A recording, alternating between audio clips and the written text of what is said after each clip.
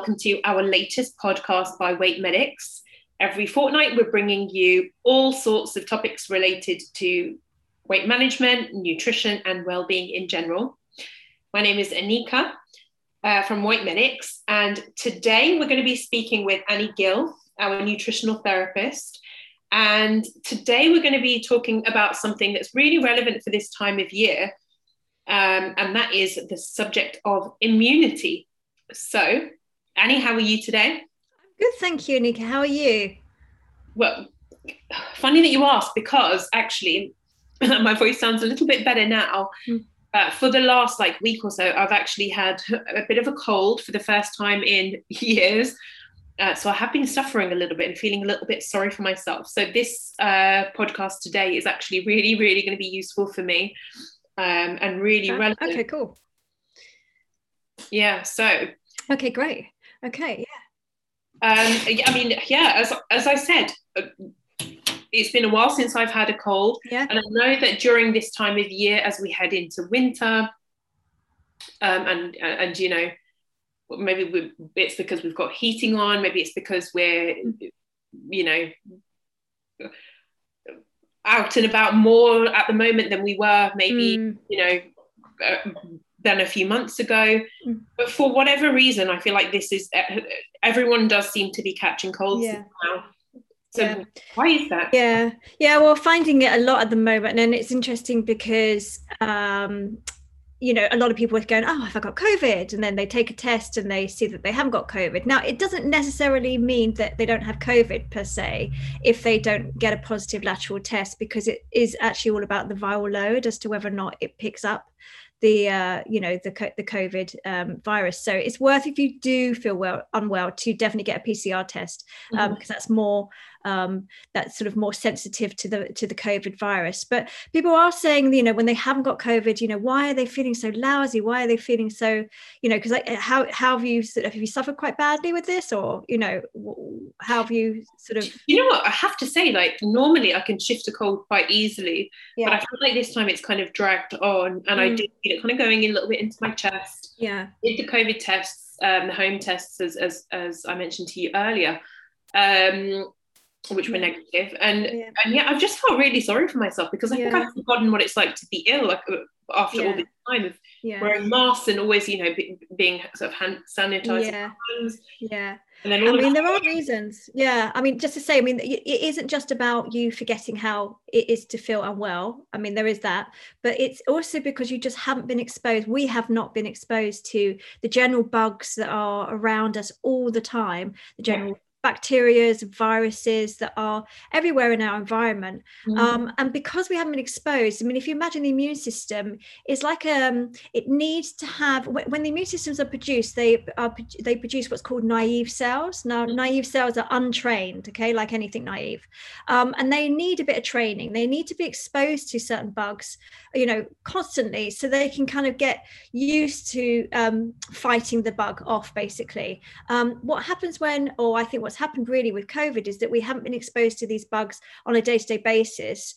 And what's happened is we've then, when we do get some sort of infection or virus, we're kind of slightly overreacting to it. So our immune system is kind of going a little bit, not haywire, but it's going a little bit heavy on the inflammatory response, which is basically how it sort of deals with these bugs. It produces inflammation in the form of mucus, you know, fever, that kind of thing, right? Cough to sort of remove the mucus, that sort of thing. And so it's not it's not unknown for you guys, you know, or people generally, to not feel, you know, super well with these general sort of day-to-day colds, flu viruses. You know, and actually stems back to when I was in my training, I learned about what's called the hygiene hypothesis, which is where, you know, when you've got babies coming home from being born, mothers potentially having very, very sterile environments in their house, not letting their babies, you know, put things in their mouths, not maybe having a dog around, that sort of thing. Which they probably think is what they should be doing for the best. Absolutely, yeah, for sure. But what happens is that the immune system actually needs a certain amount of bacteria and these pathogens, like I say, to train in order to prime itself ready for if there is something a bit nastier to deal with. And so you then get sort of babies who sort of aren't exposed to these bugs for a really long time, and then later on in life they might get, you know, a much higher, harder reaction to certain things like peanuts, you know, shellfish, or even, you know, start to get things like eczema, that type of thing, just because they haven't really been exposed to a bug sort of environment. Yeah, and it's interesting you say that, because obviously what have we spent the last like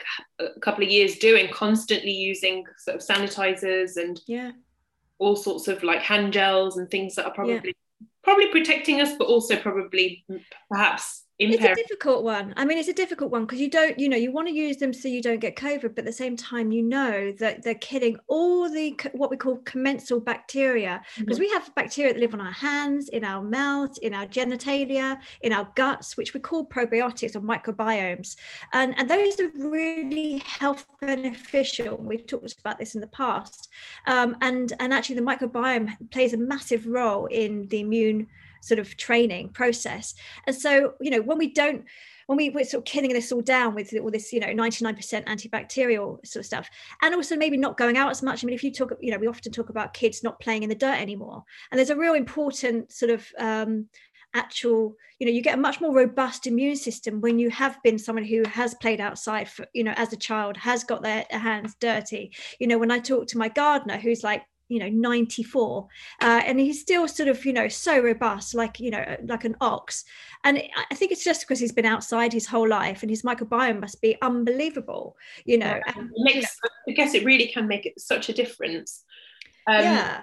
And on that note, what can impact our immunity? Yeah, so as I say, exposure to bugs definitely does.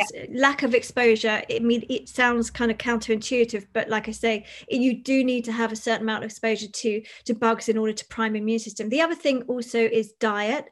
So we need to have obviously a diet that is rich in phytonutrients, because those phytonutrients that we find in lots of predominantly plant-based vegetables and fruits, you know, those all have lots of very healthy antioxidants in them that help to deal with supporting the immune system and help to sort of promote a healthier immune system. Now, it's important that I say promote rather than boost, but I think we'll talk about that later. And, you know, in terms of antioxidants, the main primary ones is really what I call ACE, so vitamin A, vitamin C, vitamin E. So, of course, you know, when you get sick, what's the first thing you reach for is like some orange juice or something, because your body's almost, innately telling us we need that vitamin C, right? And I would say go with whole fruit rather than fruit juice, just because, you know, you've got the real fiber there and you've got less sugar added. When it comes to vitamin A, beta carotene, which is found in carrots, in, sweet potatoes, any kind of orange or red vegetables has beta carotene, which is the precursor to vitamin A. And the vitamin E you're finding sort of like your eggs or your healthy omega-3 rich fish and lots of different meats. And then of course you then have vitamin D, which is, you know, super important, and you find that again in eggs, you find that in, you know, most fruit and vegetables, most animal products. I guess you're not getting it from the sun at the moment, so no, and like, again, we live in the northern hemisphere, so I mean, I think we'll talk about supplements later, but it's definitely worth supplementing with vitamin D. And actually what was interesting was where they did a massive study out in the States when COVID was really hitting badly, and they measured people's vitamin D levels. And really, in my world, I want to see someone's vitamin D between 75 and 150. Okay, but people who had really suffered badly from COVID and had been hospitalized and maybe in the ICU, their vitamin D was below 25. And so really, you definitely need to. And why? Because you know, we need to be exposed to the sun, and we're all sitting indoors being in lockdown, and then, you know, so we've got a lack of vitamin D there. We're also in the northern hemisphere, so we're not getting vitamin D from our sunlight. Even when we do sort of go out in the sun, we slap on, you know, the sun protector, and that prevents us from getting vitamin D. So it's really important for at least the winter months to be supplementing with vitamin D alongside eating vitamin D rich foods. And then there's movement and exercise, because again, you know, obviously we need to sort of keep the heart rate going. We need to kind of be moving around to keep ourselves healthy and strong. We need to get outside into the sunlight, as I said, for vitamin D, but also to manage stress, because stress really impacts our our immune system as well, for sure. Because if you imagine cortisol, which is our stress response, what that does is actually is what we call an immune suppressant. So if you imagine, some people will maybe get like a corticosteroid injection to reduce inflammation if they've got some sort of injury. Now, what that does is it reduces inflammation. So it stops the immune system from creating the inflammation.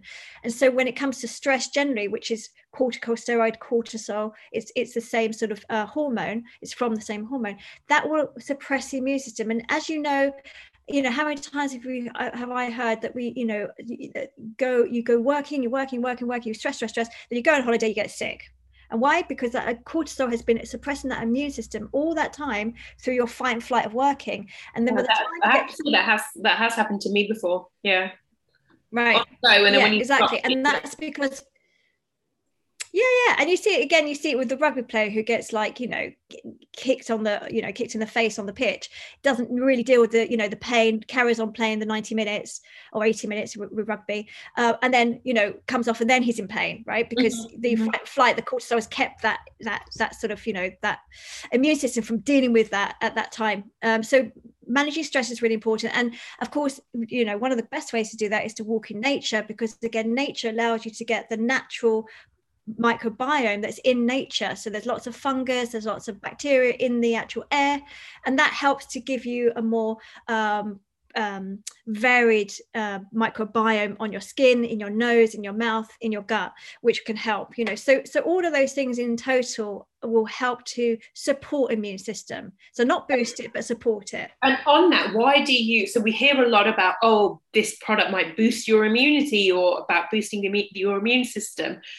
But you talk about supporting rather than boosting. What is the difference there? Yeah, because I think, when it comes to your immune system is, assuming that you get exposed to bugs and you kind of have a good healthy diet and you can kind of move a lot, your immune system should do its job brilliantly. Now, you don't need to necessarily boost it, because what the sense of boosting does, if you have a boosted immune system, you're essentially making the immune system overactive. And what overactive immune system creates is what we call autoimmune disease, where our bodies start to attack its own self because it's just overreacting. And so you don't want to boost your immune system. So I don't like using the word boost immune system. I like to use the word supporting. And again, we don't want it to underactive either, because we want it to do its job. We want it to, deal with the bugs that we're being exposed to, that we need, and the viruses that we need to, to fight. So it's not about boosting, it's about supporting. So you support your immune system through food, through exposure to natural bugs, and through movement and exercise. Perfect. Just one question on the nutrition side. Just because I'm thinking about what I've kind of, being unwell this past week. On the days where I felt really unwell and I didn't feel to eat, is there something to be said for, when people recommend, my mum was recommending, make a chicken broth, have a chicken soup, have a soup. Is that, when you don't have to eat too much food, is something like a clear soup beneficial for?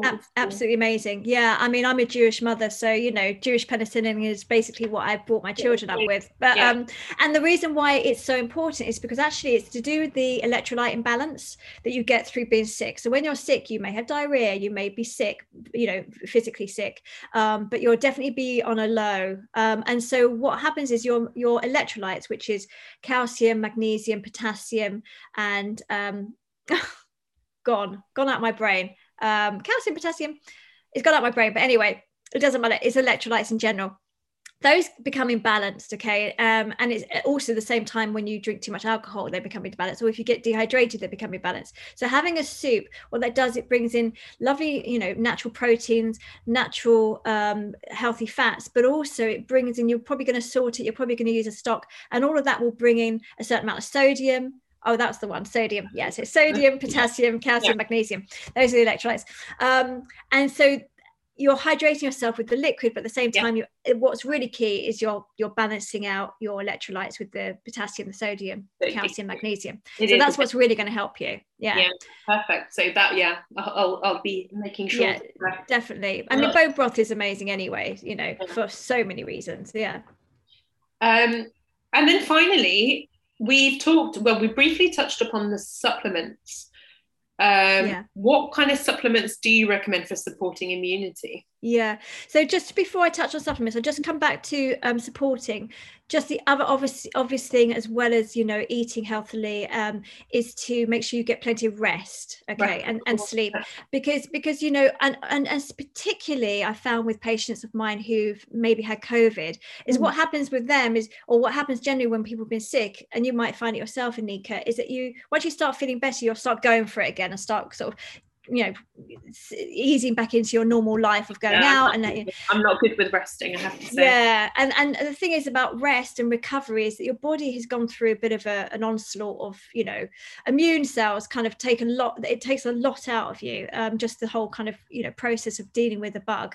And so you do need to rest, you do need to sleep, and, you know, obviously optimum is 6.5 to 8 hours of sleep a night, you know, and try not to have too much sleep disruptors, such as, you know, stimulants such as coffees or alcohol, you know, and just making sure that you definitely do, when you can, rest and recover. Yeah.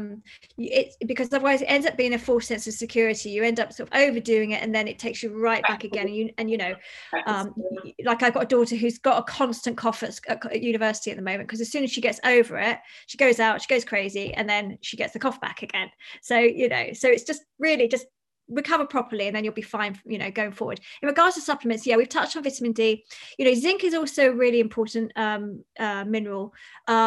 Most multi-nutrient sort of complexes will have you know, the right amount of zinc, but you can eat foods that contain zinc. Bizarrely, the highest zinc content is in oysters, so that's very fancy, and we probably won't eat oysters. But you can tell if you've got a problem with zinc, or a deficiency, and you will see white marks on your nails. Now, if you've just got it on one nail, it may be that you've just knocked the nail, but if you've got it on several nails, then it's definitely a zinc deficiency. I see it a lot with my teenage patients, because their bodies are going through such a growth spurt that they get zinc deficient quite quickly and quite easy. So I often will supplement with zinc for teenagers. And then, you know, so zinc is very important to, you know, to support immune system.